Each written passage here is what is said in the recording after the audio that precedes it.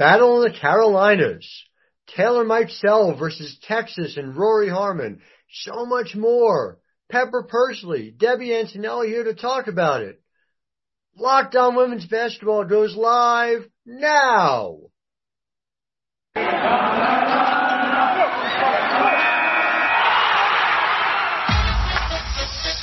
You are Locked On Women's Basketball, your daily podcast on women's basketball. Part of the Locked On Podcast Network, your team every day.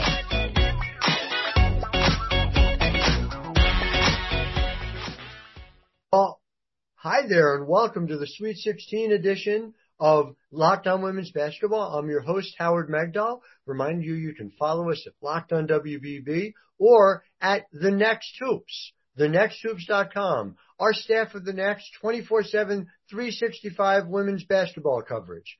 And Pepper Persley, I am honored to call a colleague, is here. She is here to talk all about the Sweet 16 with Debbie Antonelli, Mrs. Women's Basketball. Debbie Antonelli, very, very great friend of the game, has played it, has broadcast for such a long time. You've seen her everywhere. Listen to them chat. It's wonderful. Before you do, let's pay some bills. Brought to you by BetOnline. It's that time of year. College basketball's tournament is finally upon us. From all the latest odds, contests, and player props, BetOnline.net is the #1 source for all your sports betting needs and info. Head to the website today. North Carolina, underdogs by 9.5 points. Very interesting, right? South Carolina has not exactly been lighting up the scoreboard. Then in the second 7 o'clock game, Ohio State +5 over Texas. Interesting. Texas shot 63% in the second round. That one's going to be a good one. Iowa State -6 against Creighton. And Stanford, this one, that's interesting to me. Stanford giving 6.5 points to Maryland. This is a different Maryland team from the one who lost 86-68 earlier this season to the Cardinal. Go over to BetOnline. Use your mobile device. Learn more about the trends in action. BetOnline, where the game starts. Hi everyone, welcome to this episode of She Got Next with me, Pepper Persley. This is my NCAA Women's Sweet 16 preview, and who better to chat with than Debbie Antonelli? Alright, hi Debbie, how's it going? Pepper, you're the best. I'm so glad to be on your show again. Thank you so much. I love talking about women's hoops, so I can't imagine talking about it with anybody else but you. You're the most fun.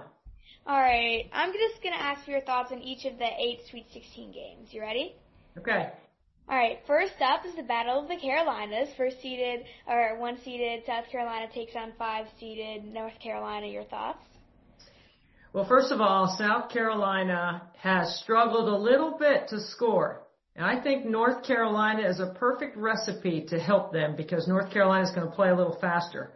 And I think that's going to be a good recipe to ignite the South Carolina offense that I think has been stalled a little bit. So I will say this. If you can box out South Carolina and hold them to one shot, you have a better chance of winning. If you can force them to try to make some outside shots, you have a better chance of winning. South Carolina's roster clearly has more talent than North Carolina, but North Carolina is sneaky good, and the ACC's been good all year and has prepared them for a moment like this. All right. Well, that certainly seems like a matchup to look forward to. What are your thoughts on Texas-Ohio State? Well, I love Vic Schaefer's schedule because he's ahead of it. Last year they went to the Elite Eight. This year they're back in the Sweet 16. They're going to play an Ohio State team that has a really good backcourt that can score. Taylor Mikesell and J.C. Sheldon have been good all year, and that will provide somewhat of a challenge. But Rory Harmon for Texas has been great also. So, the defensive game plan in a muddy, gritty, tough, physical game will favor Texas. But if it's free-flowing and it's up-tempo, that could favor Ohio State. I think Texas has a little bit more big game experience, so I like them there. All right. Seems like it could go either way then. All right, so Stanford is playing quite well, and Cardinals senior Lexi Hull is coming off of a 36-point game. Maryland did just have a big win over Florida Gulf Coast. I'm really excited about this game. What do we need to know? Well, Pepper, we've been friends for a long time, so you know how much I love offense. right? Yeah. Well, Maryland is finally healthy. They have all the pieces together. I don't think they've been whole the whole season. And Diamond Miller is really someone to keep your eye on. And Angel Reese has played like an All-American all year. They're really good and athletic and long bothers Stanford a little bit. But if this score is not 90 to 90 or to 89, I'm going to be surprised, because I think the way Stanford gets up and down and the way that Maryland will play some three-quarter pressure, and it's not an aggressive up-the-line defensive matchup, but whoever Diamond Miller is guarding, which might be Lexi Hull because of the way she's playing, will be a tough matchup. But I think Stanford's depth is going to be a factor here. But I expect this to be a clean, well-played, high-scoring, fun to watch, can't-miss TV game. And I'm calling the games in Spokane, Pepper, so it'll be on late. But I know your mom and dad will let you stay up for it. All right, hopefully, or I'll definitely watch it first thing when I wake up the next morning. All right, what do you think about this next matchup, Iowa State-Creighton? Can Creighton pull out another upset against another team from Iowa? Well, again, Pepper, I love offense. And the thing about Creighton is they play 5 out, empty block. They move the ball. Their assisted basket number is really high because they don't play off the dribble. So they cut and they pass and they shoot the threes. And that's a lot to cover for a defense. If they play like they did against Iowa, going into that environment and knocking out one of the best storylines in all of college basketball in Caitlin Clark, that's a significant job by them. They've got a bunch of veteran players like upperclassmen, but Iowa State, Bill Fenley's been in a big game. He knows how to scheme defensively. This is actually a better matchup for Iowa State than a long, physical, athletic, low post playing team. This should be a really good game. This is another high scoring affair. And I say high scoring in the NCAA tournament, like 60s are high scoring games in the NCAA tournament. This one's going to have to be played in the 70s. And I'm not sure which one I'm picking there. Iowa State's going to be favored, I think, because they're the higher seed.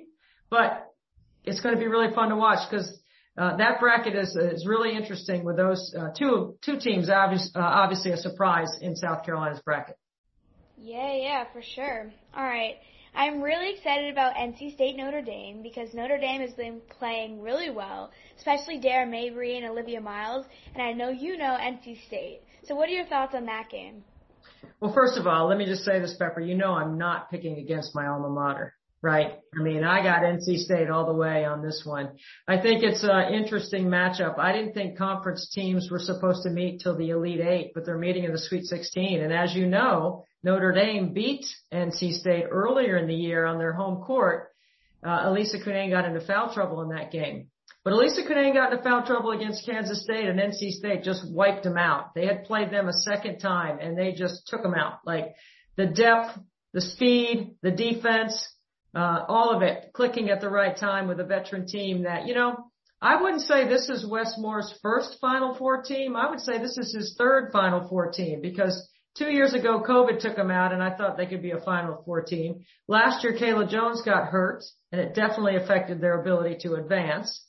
I think this is a good bracket for them until they get to play UConn on their home court, basically. I mean, Bridgeport, Connecticut is a home court for UConn because their fans have bought tickets in advance to be there. That's going to be really interesting. But if NC State plays the way they did the other night, they should have a really good chance to advance. I'm picking them to come out of Bridgeport.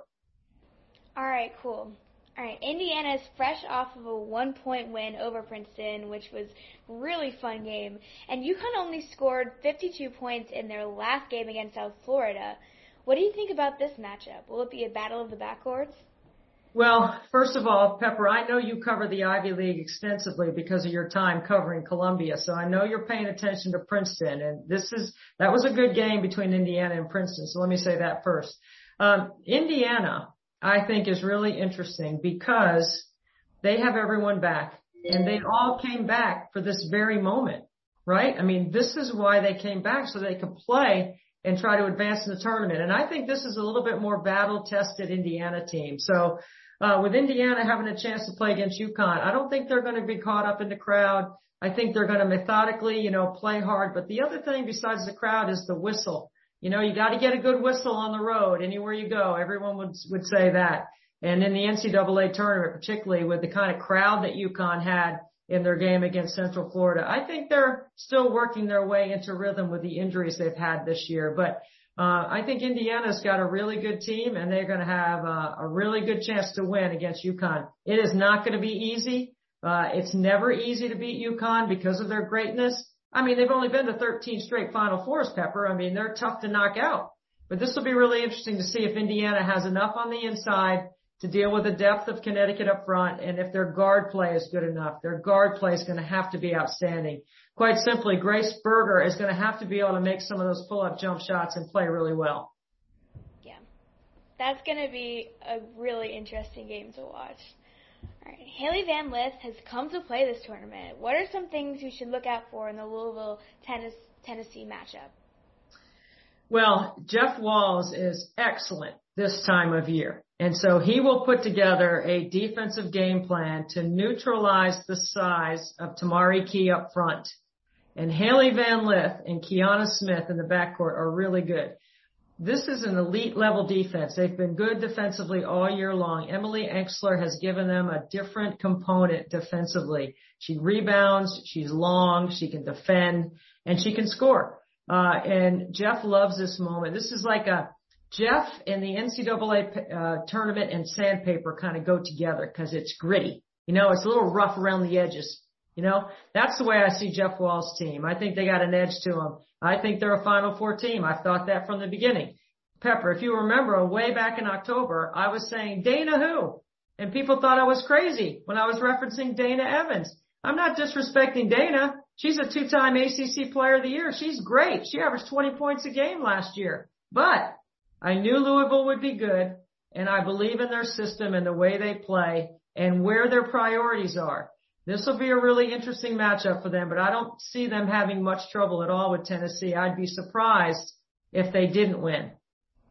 All right, you said Louisville has an elite level defense. Is that an Elite 8 level defense? I think so. If you're looking at Michigan or South Dakota on the bottom of that bracket, right? So, yeah. So Louisville wins over Tennessee, and then they would play the Michigan South Dakota winner. That's a really good matchup. I'd like Leah Brown all year. I know Naz Hillman gets all the headlines at Michigan, but I saw Michigan up close and personal at the end of the season against Iowa, and they went into Iowa with the Big Ten title on the line. And Iowa played really well and won. Caitlin Clark and Monica Sonano had great games then. But Naz Hillman is quick. She's athletic. She's different than anyone that South Dakota has on their roster. I think she might have an advantage there. Now, you're going to have to run them off the three-point line. You can't let them spot up and just shoot threes. But the South Dakota team has done a really good job of advancing. And when you knock out Nalissa Smith, you can play against Naz Hillman. It's great prep for back-to-back athletes like that. So I didn't get a chance to watch that game, so I don't really know how they neutralized Nalissa Smith. Maybe you can tell me how they did that because I didn't get to see that yet. I was on the men's side working the men's tournament, so I didn't get to see that one yet. But I'm looking forward to seeing if that matchup against Nalissa Smith and knocking out Baylor helps them in their prep for playing against Naz Hillman. Yeah, I did watch the end of that game, and Baylor just wasn't playing very efficiently, and they had trouble making shots down the stretch, but South Dakota played really, really well, and there's definitely a similarity in that post presence. I love that you touched on that. All right. Well, you and I think alike. You know what? We think alike. We're two offensive minds. I think you like defense a little more than I do, but I know you work on your offensive game. Probably, yeah, I love defense, but obviously you score on offense, so it's definitely important as well.